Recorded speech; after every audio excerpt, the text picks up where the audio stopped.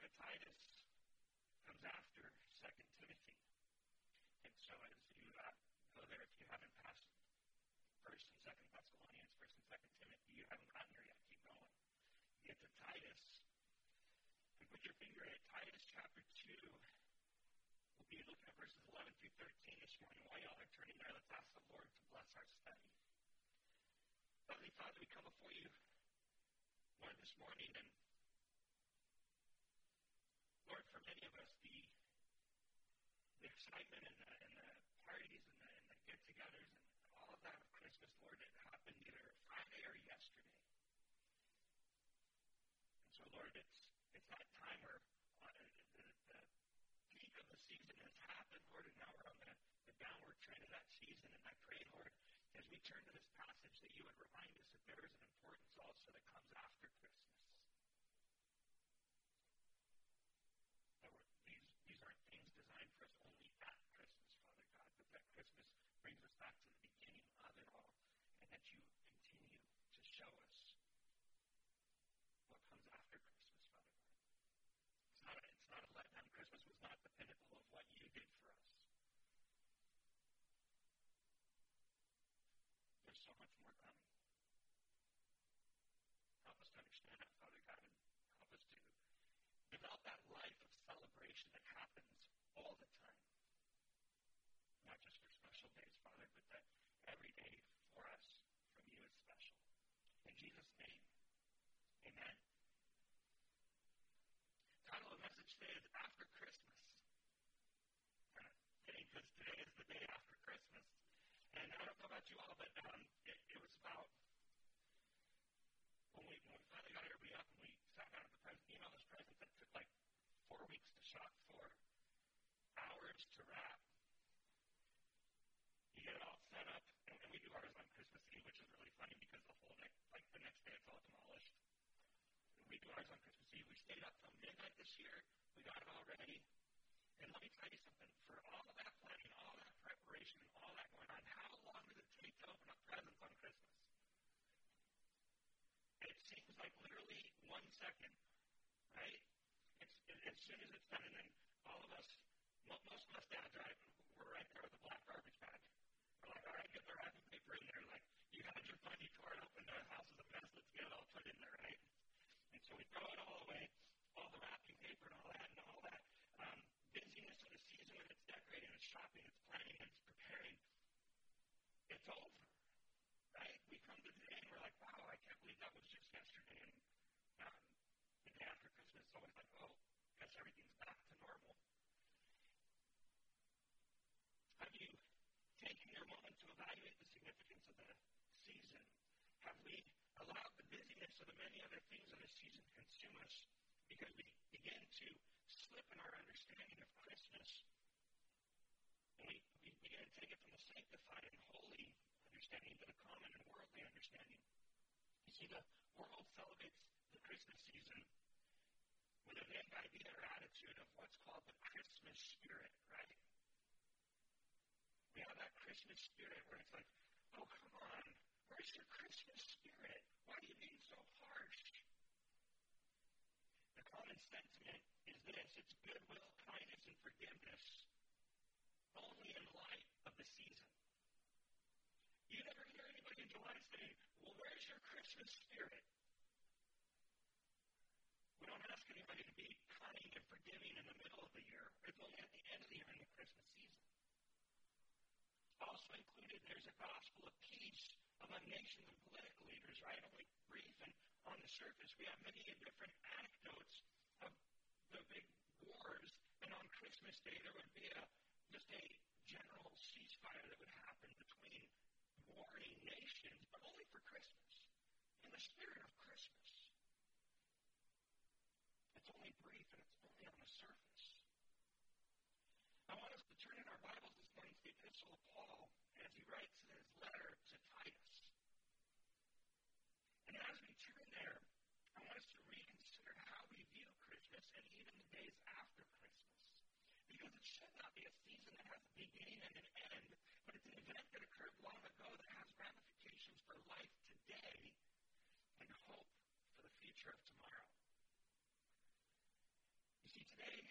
said is the day after Christmas, all the excitement's over. We have that huge crash, right? It's like when you have a lot of cookies and sugar, you get real hyper and everything, but there's that sugar crash, right? I remember that sugar crash quite vividly from yesterday. I was sitting at a table talking, and I'm literally falling asleep. There's nothing I could do to stay awake. While our excitement over the joy of the day and its gifts are over, the joy and excitement over that day that happened long ago, and a gift given long ago, should continue without any hint of fading away. Even though the event happened long ago. So I want us to read these verses and consider what comes after Christmas. So starting in Titus chapter 2, verse 11, it says, "For the grace of God has appeared, bringing salvation for all people, instructing us to deny godliness and worldly lusts, and to live in a sensible, righteous, and godly way in the present age, while we wait for the blessed hope, the appearing of the glory of our great God and Savior, Jesus Christ." As we consider after Christmas, I want us to look back, and we look at these things in the past, but they have implications for right now and for the future. And so in the past, what we see is it's already given, right? The gift is already given. That's what Paul was saying to Titus. He says, "For the grace of God has appeared, bringing salvation for all people." As I said before, it doesn't matter how long it takes you to wrap the present. The odder the shape, the harder to wrap, right? Those are usually the ones that I stick in a bag and cover with a piece of tissue paper. But no matter how long it takes you to wrap it, it's like exponentially faster to unwrap. No matter how many gifts we received, all the gifts have many different motivations behind it, right? Parents, we want to get the gift that makes our kids jump up and down with excitement, right? We want them to know the joy of life. We look for those gifts for our parents or for our significant others, our spouses, our brothers and our sisters. It has that sentimental value, right? We want to remember the days when we were growing up together, however fondly you remember or don't remember those days. We tend to look for those with it. Whenever the motivation behind the gift, though, eventually the excitement over that gift fades, right? You could give the perfect gift to somebody, and eventually, sooner or later, it's just another thing for them. It's just something else that's been there. It becomes normal. Nothing in this world will last forever. Everything that we bought for our kids that came with a shiny new price tag on it and came in a shiny box will eventually fade, break, refuse to charge ever again, and hopefully it makes it past January. But in this world, nothing lasts forever. Correction waits for everything. If we took an inventory of all the things that we've received from Christmases previously, how much do we still have? And how much do we still treasure, and how much do we still value it? How much has lost its luster and become inferior to Model 2.0? Nothing in this world lasts forever. How much of what we received has lost its original function, its original power? The one thing, though, is I want us to understand we do remember the gifts, though, right? We still remember the gifts. We remember the people who gave us the gifts that mattered the most to us. And so the day after Christmas and every day afterward, in light of the new and shiny things we've remembered, remember the words that Paul's written here. The grace of God has appeared. You see, the grace of God has appeared and was revealed and personified in Jesus Christ, the Son of God. This appearing is not limited to his birth. It encompasses the totality of his life, death, resurrection, and his exaltation as he ascended to heaven. It was in these things that Christ accomplished, or as Paul says, brought salvation. Brought the saving act, brought the saving power to. For those of us that may not understand, grace is God's unmerited favor. And by God's grace, salvation was brought.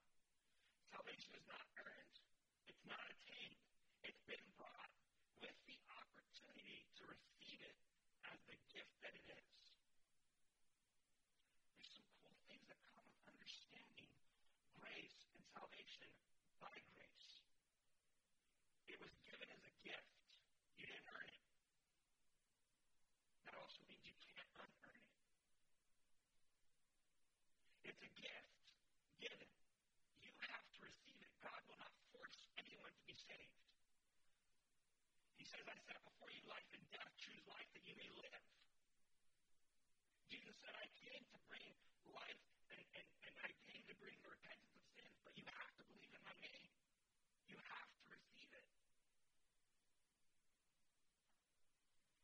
And from that phrase where Paul says, God's grace appeared, that word appeared in the Greek is epiphaneo, which we get the word epiphany from. It's an appearance, it's a shining, it gives light to. And the first epiphany is known as the incarnation of Christ, in which God from heaven put flesh on and came to earth, where God the Father sent Jesus, his only begotten Son. And unlike the gifts of this world, the gift of the Father, the gift of his Son for salvation, never tarnishes, never fizzles out, will not fail, does not lack in power, even though it was given thousands of years ago. Your Savior from thousands of years ago that forgave your sins on the cross that many years ago never lost its power to forgive any sins. When you come to Christ and you come to his cross and you ask for the forgiveness of your sins, every single one of them is forgiven, past, present, and future. He never loses the power to forgive any of them. There is never a moment in time where you're going to sin and God is going to say, you know what? I understand you came to Christ for salvation, but well, you know how things wear out, right? Well, it just wore out. I'm sorry. That's never going to happen.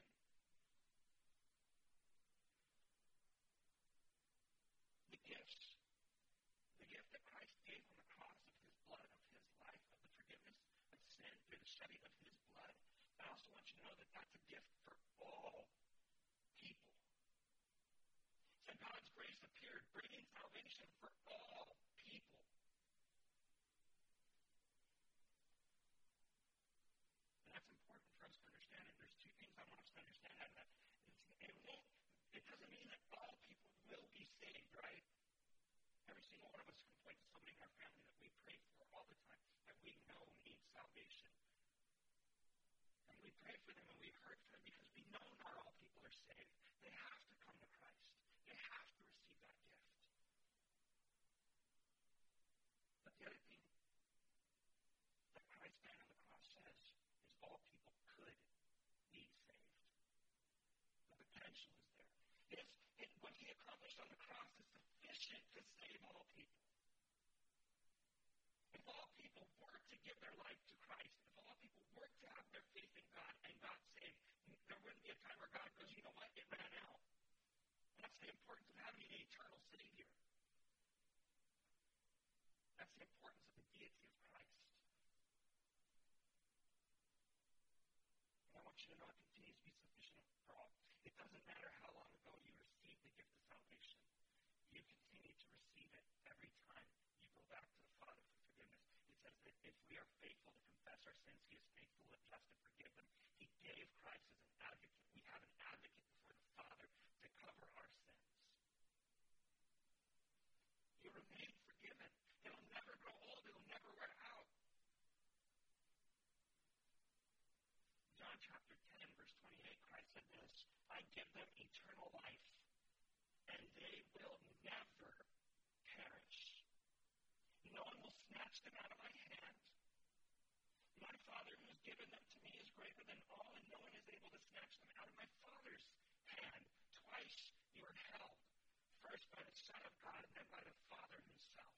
And no one can snatch you out of the Son's hand, let alone out of the Father's hand. And not only does it never run out for you, but you know what? Salvation today is the same way that it was thousands of years ago. Through Christ. There's not a new way for people to get saved. I'm tired of seeing people pop up and say, well, you don't have to come to Christ. Now there's a new way. Some very prominent religious people that live in the Vatican have said that all roads lead to God. And the truth of the matter is, all roads lead to God, but there's only one that allows you to stand before God fully forgiven, fully justified. And that's through Christ Jesus. He said, I am the way, the truth, and the life, and no one comes to the Father but through me. Any other road that you go to God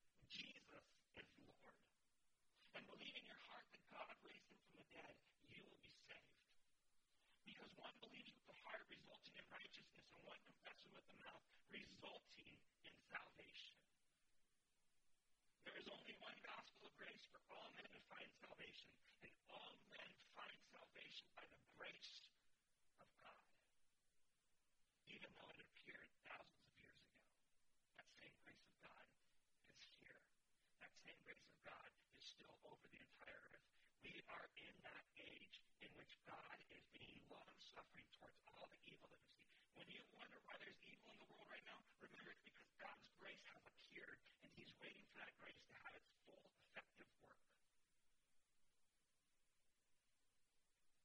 That's why the Bible says today is the day of salvation.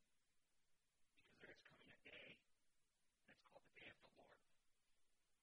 And salvation is no longer available because judgment is here. But we know that God desires men to be saved. In 1 Timothy chapter 2, it says, that is good and it pleases God our Savior, who wants everyone to be saved and come to the knowledge of the truth. For there's one God and one mediator between God and mankind, the man Christ Jesus, who gave himself as a ransom for all, a testimony at the proper time. And 1 Timothy 4:10 says, for this reason we labor and strive because we put our hope in the living God, who is the Savior of all people, especially of those who believe. You see, Christ came to save all people. But only those who believe in Christ are saved. You have to receive him as Lord and Savior. The Bible never hints or suggests that everyone will be saved at last. That's a thing called universalism or universal salvation. And both of those ideas are lies straight from the pit of hell. That's going to keep people from turning and coming to Christ to find salvation. God made salvation so simple. And I say simple with air quotes because it's simple, but it's the hardest thing for us as people, filled with a flesh of sin, to do, to humble ourselves, to say there is nothing we can do. I have to rely fully on the goodness of God. That's where God wanted us all the time anyway. He wanted us to rely on him for his goodness. We have to come through Christ, but the grace of God has appeared in Christ Jesus. But not only do we need to understand today, after Christmas, after we remember that Jesus is the reason for the season, right? We remember that Jesus is the Savior of the world. We remember that God has already given his grace, but I want you to know that his grace is here and it's presently training us. His grace is currently training us. You don't have to raise your hands or anything, but I want you to know. How many of you, when you came to this church, said, I found the perfect church? Now, how many of you think that same thing today after dealing with all the people in the church? We may still think that we found a good church. We may still know that the Word of God is here, but a lot of people base that on how people are, right? We have high expectations for those who come to Christ. We're like, oh, well, they should be perfect. They know Christ. They should be fully. But you know what? Christ said he came to save us. He didn't say, I've come to make you perfect from day one. We're still all a work in progress. Thank you, Lord. So Paul writes in Titus chapter 2, verse 12, he says, the grace of God has appeared, bringing salvation to all men, instructing us to deny godlessness, to deny godlessness and worldly lust, and to live in a sensible, righteous, and godly way in the present age. It's still presently working within our lives. It doesn't matter it was given thousands of years ago. Its effect is still working for what he had put it out for to accomplish in our lives. Grace is not this static thing that we just hold and we pull out whenever we want it. Grace is something that encompasses our entire life, and it operates in the lives of us as believers, instructing us. It's an important truth to consider in the lives of those saved, because God sent his grace that brought salvation to save us from our sins. You know, salvation comes in many tenses, right? You know, in the past tense, where we're saved from sin, the penalty of sin. That's not all God's grace did for us. God's grace not only brings about the initial change in the past, but it enables us to live accordingly in this present age, in the present time. That is God's grace saving us from the power of sin in our life right now. Did you know that today, right now in Christ Jesus, you have the power to say no to sin? Not that you'll be sinless, but that every time the temptation of sin comes, we have the power to say no. The famous, popular saying among everybody is, God will never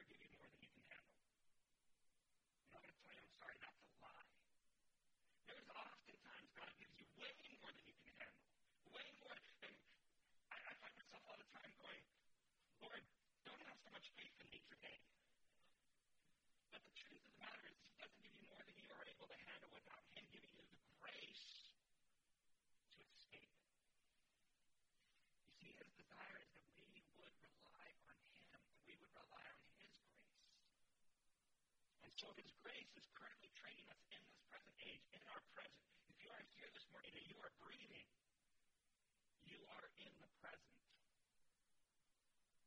To learn to do anything properly requires knowing both what not to do and what should be done. Grace is no different in that it teaches us to deny, but also to live. And so we are to deny both godlessness and worldly lusts. You say, what are worldly lusts? Well, 1 John 2:16 says everything in the world. Everything in the world that your flesh lusts after. And note that there is a difference between desire and lust. Lust is an unhealthy desire that says at any cost, at anything, the ends will justify the means to achieve this.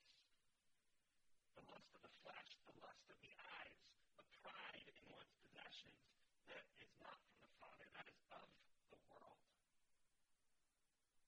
Grace says not just to avoid these things, but we need to repudiate them entirely. It's not just enough to say, you know what, I don't like the way that I feel with this. It's more powerful in our life to say, you know what, my God, my Savior, did not die for me to do this. He died to save me from this. Therefore, I will give it up. I will no longer chase after it. The denying is the most difficult thing for us to do, though, right? It is so hard to deny. Have you ever had an intent? I need to have this. I have to have it. Or perhaps I work hard. Why shouldn't I have it? I have the means to have it. Why shouldn't I have it? You see, this life isn't, we're not to live this life to fulfill every single one of our desires. This life is lived to fulfill the desires of God Himself. And in order for us to deny that which is most difficult for us to do, what we have to do is we have to see it as an act of war. We must wage war against our flesh. To the point at which all the apostles, as they write the New Testament, Christ Himself, they go through this and they say, you must crucify yourself. Jesus said it this way, if your hand causes you to sin, cut it off. If your eye causes you to sin, pluck it out. He said it's better that you go in lame and disabled to the heavens than to suffer one moment in hell because you gave in to your fleshly desires.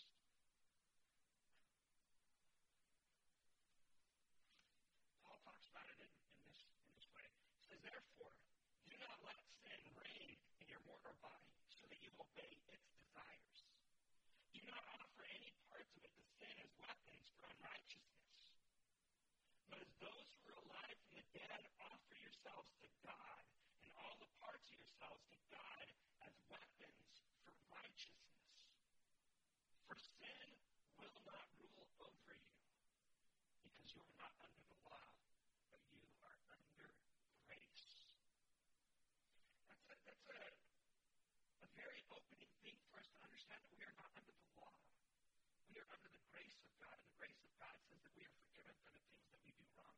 And knowing that we're forgiven and not punished for it, because sometimes, hey, if I'm going to get punished, I'm going to go out and I'm going to do it big, right? But if there's forgiveness, it's like, wow, I don't want to waste any bit of that forgiveness. And we have a much different attitude towards it. There's great difficulty in rooting out our idols, though, because many times we cannot recognize our idols. We don't even see them as idols, because this culture has done a great job of saying it's okay to do this or to do that. The practices, our thoughts, and our behaviors, they're so influenced by the culture around us, and we don't say no to the things we should. Or we don't set the proper limits and boundaries that we should. Pervasive sin, what happens is it has the ability to callous us and desensitize us so that we lose the ability to distinguish between ungodliness and godliness. And there's a difference between what the world approves and what God has approved. I'm going to put it out there, and this is going to touch every single one of us. And I'm no different. It's going to touch me as well. The movies that Hollywood produces, we go out and we see them, right? And we see the ratings on it. We see the things, why it gets that rating. And we're like, man, I wish they wouldn't put that stuff in there. But then we go, but there's nothing else to watch. And so I'll watch it anyway, and I'll just complain about the parts that I don't like. Or the TV shows that are on TV, man, I wish they wouldn't include all this, and they wouldn't be so inclusive, or they wouldn't have gotten woke with it and really pushing all that agenda and stuff on us. But there's nothing else to watch. And have you ever tried watching some of those cheesy Christian movies? Man, that's terrible acting. And so we continue, and this is what happens. We think that the ends justify the means, and we start to become desensitized to it, and we're like, well, it's okay, I have Good Angel, and it cuts out all the bad words, and it cuts out all the bad scenes, maybe, and now you're expecting it all to be cut out, but you get caught by it anyway, and we make excuses for it. And as I'm saying this to you, trust me, the Lord has said it to me, myself, as well. It goes beyond movies. There's books out there. There's music. There's all sorts of things that we can get involved with that on the outset can be fine, but what they include with it, we're like, well, it's not the totality of it, so a little bit is okay. And every time I hear somebody say, well, a little bit's not too bad, this is what I think of. And I used to do a youth group, so you're going to have to forgive this analogy. But imagine that you had a recipe for brownies, right? And you did everything. You put cocoa in it, you put the butter in it, you put the sugar in it, you give it a flour, can't forget the flour. And you get it all mixed up, and then you go out to the backyard. And you get little Fido's excrement, and you only take a little bit of it, like just a little bit, right? You put it in there and mix it all up in there. If someone were to say, hey, I made some brownies. It's all fresh. And I made it with all the best ingredients. But I'm going to just a little bit of dog food in there. Are you going to try it? It's just a little bit. But a little bit ruined the whole thing, right? It's the same thing with ungodliness. A little bit ruins the whole thing.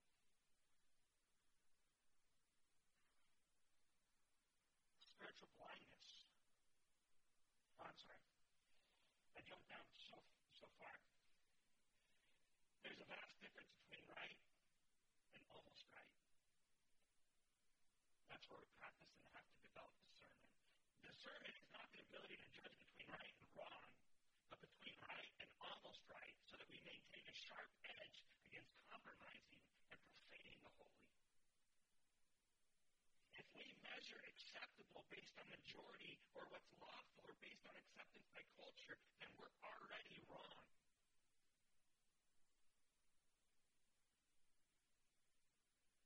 The majority wants to legalize drug use. The majority has legalized same-sex marriage. They will make you believe that the majority wants to legitimize other things as well. They're pushing for it. But our lives as Christians have been described like this. We have to be thermostats in culture, not thermometers. You see, a thermostat sets or controls the temperature, or a thermometer only repeats the temperature or reveals the temperature. And spiritual blindness becomes inevitable when we are unrecognizable from a culture that denies nothing for itself. If the grace that we've received fails to teach us to deny ungodliness, it's a cheap grace. And I'll even go further and I'll say, if it doesn't teach you to deny ungodliness, it's a false grace. Romans 6:15, Paul says, what then? Should we sin because we're not under the law but under grace? It says absolutely not, but the word in the Greek language is far be it. You shouldn't even consider that a possibility. Don't you know that if you offer yourselves to someone as obedient slaves, you are slaves of that one you obey? Either sin leading to death or obedience leading to righteousness. Now, the other side of the instructions of grace is not only in denying. Everybody says, Christian life, it's so boring because you can't do anything. No, you just can't do the stuff that's harmful and bad for us and us terrible people anyway. There's also the command to live. And that's what Jesus said. He said, I came to give life, life more abundantly. And he says, I came to teach us to live better, bigger, to live eternally. God didn't send Jesus to bring his grace to save us and leave us as we were, but that we would learn so much more of this, that God has predestined those who believe to be conformed to the image of his Son. That's what we read in Romans 8:29. For those he foreknew, he also predestined to be conformed to the image of his Son, so that his Son would be the firstborn among many brothers and sisters. That's God's plan for you, is for you to be conformed to the image of Jesus Christ. And that's what grace is teaching us to do. First, by denying the ungodliness, did not Christ deny everything that was worldly and ungodly, and choosing instead to live sensible, to live righteous, and to live godly. Now, if being saved and walking as a Christian only involves self-control over our behavior and our passions, we might develop the idea that Christian life is all about following and living according to rules. But here in this list of how we're to live, Paul uses the word godly. And I want us to understand something about what it means to be godly. Godly indicates a couple of things. Number one, the Christian life is dependent upon God. And number two, godliness comes from relationship with God, not our own willpower or our own resolution. You see, New Year's is also coming up. And everybody at New Year's makes resolutions of how they're going to be changed, how they're going to be different, the change in our life is not based on our own resolution, our own resolve, our own willpower. The change in our life comes from depending upon God. As we are in intimate relationship with God through prayer, through reading his word, through fellowshipping together with the body of Christ. The life lived of grace is one that is comprehensive of self and relationship to others and intimacy with God, with the desire to be pleasing to God. That's what we do presently. The grace of God that has appeared after Christmas also has us eagerly awaiting, right? How long are we expected to live godly and righteously? How long, God? How long do I have to do this? Here's the short answer. For the rest of your life. For the rest of your eternal life. Is holy living only a matter of the past when people are under the law? Paul says grace teaches us to live and honor God in the present age while we wait for the blessed hope, the appearing of the glory of our great God and Savior, Jesus Christ. Godliness remains our standard until Christ returns. That's how we're to live. We're to live godly until Christ returns. Because when Christ returns, you know what happens? In the twinkling of an eye, he will change us. We will be transformed. We don't know what we'll be like, but we know we will be like him. And he's been glorified. And we've never experienced that. You see, glory, the glorification. If you think about salvation, as I said, in the terms of past, present, and future. Past, we were justified. Simplest way, justified, never sinned, because I'm covered by the blood of Jesus Christ. Sanctified is present, where we are being saved from the power of sin. Our future that we await is to be glorified. Glorified is saved from the presence of sin. We've never known that. We were born in sin. But when Christ returns, sin will be put away. We will be free from sin. We will be free from the power of sin in our life, not all forever. That flesh nature that we have will be gone.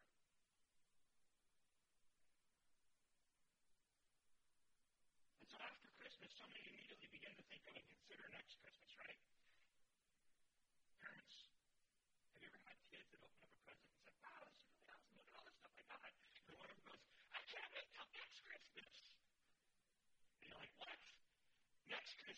That's what my kids, and I did this before too, so I understand it. Don't think I'm picking on my kids and my kids are terrible. It's just natural for us, right? When we were growing up, we're like, we had our birthday, it's all over with. It's like, man, there goes the excitement. I can't wait till next year. Or, wow, and now I have my birthday. Christmas is coming up next. Or, whatever it is that's coming up. They're always looking to the next thing, And I want us to hone in on that because I think that's a good thing on the Christian life because they know that Christmas is coming once again and they look forward to it with an eager anticipation. But we as Christians have Christ who's promised to return and the grace he's given us that brought salvation and instructs us to godly living promises to come again, bringing the fulfillment of our hope in him. I heard many of you, as I talk about being glorified, said amen. Can't wait. That's what we're looking forward to, right? We eagerly await that hope to be saved from the presence and power of sin in our life. We wait with eager anticipation. We look forward to this. It hasn't yet come. We're eagerly awaiting it. It's like waiting for next Christmas. We're waiting for the next time Christ comes. And it's been promised in 2 Timothy chapter 1. It says, this has now been made evident through the appearing of our Savior Christ, who has abolished death and has brought life and immortality to light through the gospel. And we are commanded in 1 Timothy 6:14 to keep this command without fault or failure until the appearing of our Lord Jesus Christ. 2 Timothy also, Paul says, I solemnly charge you before God and Christ Jesus, who's going to judge the living and the dead because of his appearing and his kingdom. 2 Timothy 4:8, there is reserved for me the crown of righteousness, which the Lord, the righteous judge, will give me on that day, and not only me, but all who loved his appearing. 2 Thessalonians, it talks about the time. The lawless one will be revealed. This is talking about the Antichrist. He'll be revealed. Then Jesus Christ will destroy him with the breath of his mouth and will bring him to nothing at the appearance of his coming. You see, he's coming. Grace promotes godly living by pointing us to the promise of the future that is coming. The time coming where Christ is coming back to receive those who are his and to judge those who are opposed to him. For the Christian who is promised enmity with the world at the appearing of Christ, we shall be vindicated. And currently we live as aliens in a foreign land inspired by a magnificent hope of the appearing of our great God and Savior, Jesus Christ. So what is this appearing of Christ? We've seen it described in two different ways. For you as a Christian today, right now, I want you to know first, it's the rapture. In 1 Thessalonians 4:13, it says, we do not want you to be uninformed, brothers and sisters, concerning those who are asleep, so that you will not grieve like the rest who have no hope. For if we believe that Jesus died and rose again in the same way, through Jesus, God will bring with him those who have fallen asleep. For we say this to you by a word from the Lord. We who are alive at the Lord's coming will certainly not precede those who have fallen asleep. For the Lord himself will descend from heaven with a shout, with the archangel's voice, and with the trumpet of God, and the dead in Christ will rise first. Then we who are still alive, who are left, will be caught up together. That is where caught up is the word harpazo, and it's in the Latin raptura, which is where we get the rapture doctrine from. We will be caught up together with them in the clouds to meet the Lord in the air, so we will always be with the Lord. Therefore, encourage one another with these words. It's an encouragement that the Lord is coming again and will call his church to him. All who believe at the appearing of the coming of Christ, at his first advent, that he died for the sins of the world, that he brought forgiveness, that he was the promised Messiah, that he was the only begotten Son given of God. And the second appearing that it talks about of Christ, I want you to understand there's two differences in his appearance. In the rapture, Christ appears in the clouds. When he comes to set up the millennial kingdom, he appears and he sets foot on earth. He will touch down on the Mount of Olives, causing such a cataclysmic earthquake that that mount will be split. And it talks about in Revelation 19, the prophecy where it's split is in Zechariah 14. Revelation says, then I saw the heavens open, and there was a white horse, and its rider is called Faithful.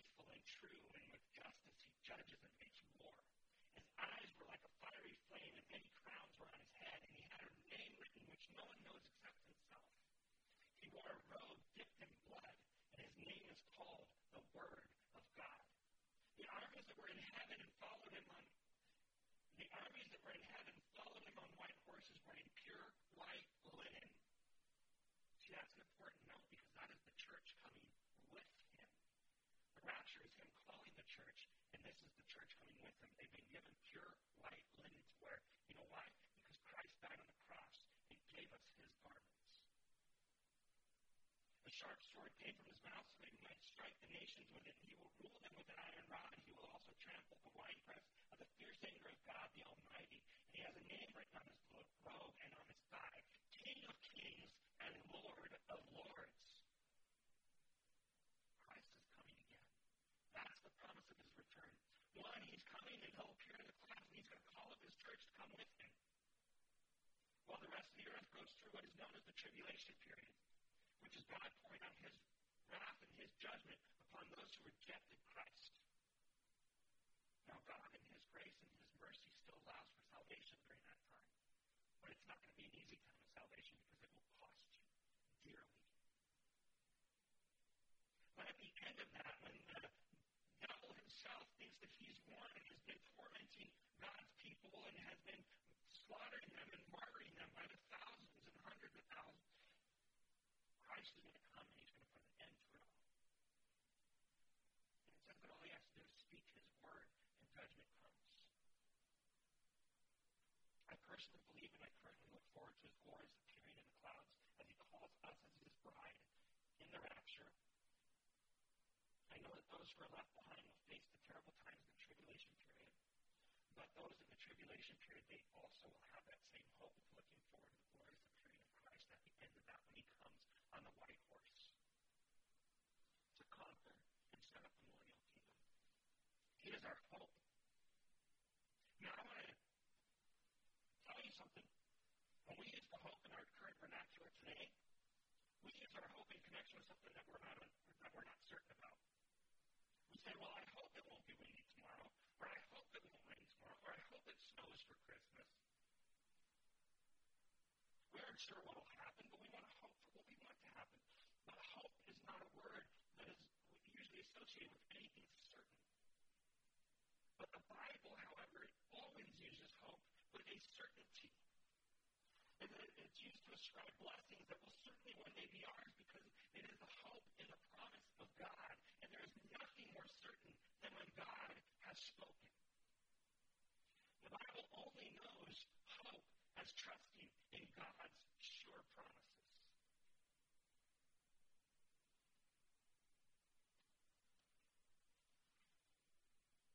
As sure as God's grace, having appeared, bringing salvation to all, the same surety is now in the coming again of Jesus Christ, our great God and Savior. Grace teaches us to expect and prepare for our blessed hope. Not heaven or glory, but our blessed hope is Jesus Christ himself face to face.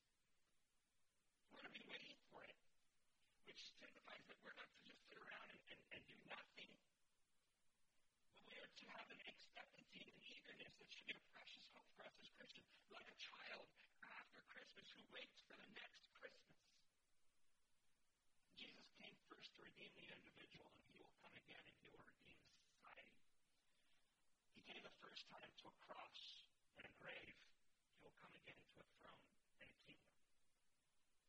Jesus came the first time in humility, but he is returning in glory and power.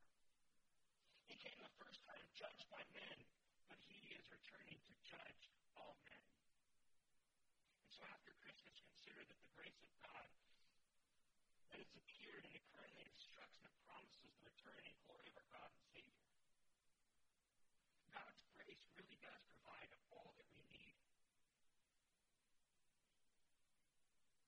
for all of our lives and our past and our present and our future. The next time Satan wants to bring up your past to you, just think about your future, the promise, the glory. It requires us to simply say no to the world and the things of the world and say yes to God right now. Grace does not change the requirement of a Christian living in the present life of godliness, a life in relationship to God in a world hostile to God. There may come a time where they may say you can't gather together in churches because it's not safe. There may come a time in which they say that the church, even if it gathers together, they cannot pray together. They cannot sing out loud.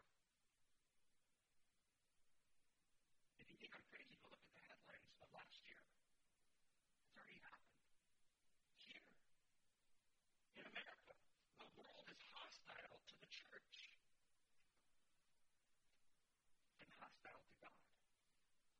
still called to live honoring God. We live in the present age, but we do not live like the present age because we have been redeemed from it, and we must not be conformed to it. We are conformed to the image of Christ. It's the grace of God that brings us change, but also enables us to live. This present age of godly living points to a future that is promised and coming. Jesus himself said, don't let your hearts be troubled. Believe in God. Believe also in me. In my Father's house are many rooms. If it were not so, I would have told you that I am going. Would I have told you that I'm going to prepare a place for you? And if I go and prepare a place for you, I will come again and take you to myself, so that where I am, you may also be. How will things be when our hope is realized? Immeasurably better. Because Christians living in this present age, I want you to know, don't look for your best life right now. Your best life is yet to come. Our greatest day on earth will be our worst day in heaven. But for those of us where our greatest day on earth without Christ, that's as good as it'll ever get, because our worst is yet to come if we do not have eternal life in Christ Jesus. The best is yet to come for those in Christ. Don't try to live your best life now. Wait for the best that is yet to be. The future may have a shadow over it. There may be many hard things to bear, and there may be many things that we walk through. A lot of us, we've lost people that we love, right? They've already gone on ahead of us and gone into that great unknown of death. But if you're in Christ Jesus, it's not unknown. We know there's eternal life in Christ Jesus. The best is yet to come. We await the blessed hope and the glorious appearing of our great God and Savior, Jesus Christ. If you truly believe that, Jesus is returning and coming soon. It will affect everything you do. Let's pray. Heavenly Father, we come before you this morning, Lord, and Father, as we consider all that has transpired, and as we go through and we're at the end of the Christmas season, Lord, may we remember that after Christmas, none of those promises that you have given, none of the things that you have provided for us for godly living is any less true, any less strong, any less powerful to command that change in our life that you desire. Though you provided the gift of your Son on the cross many years ago, the power to save is still alive and is at full strength, never fading, never fizzling out. The power of forgiveness is just as strong as when it was first given. Lord, help us to trust in that. Help us to trust in you. Any who are listening who have not trusted in the forgiveness of Jesus Christ, know today that that gift is still alive and it's still going. That if you come to the foot of the cross and you ask Jesus Christ to forgive you of your sins and to be Lord and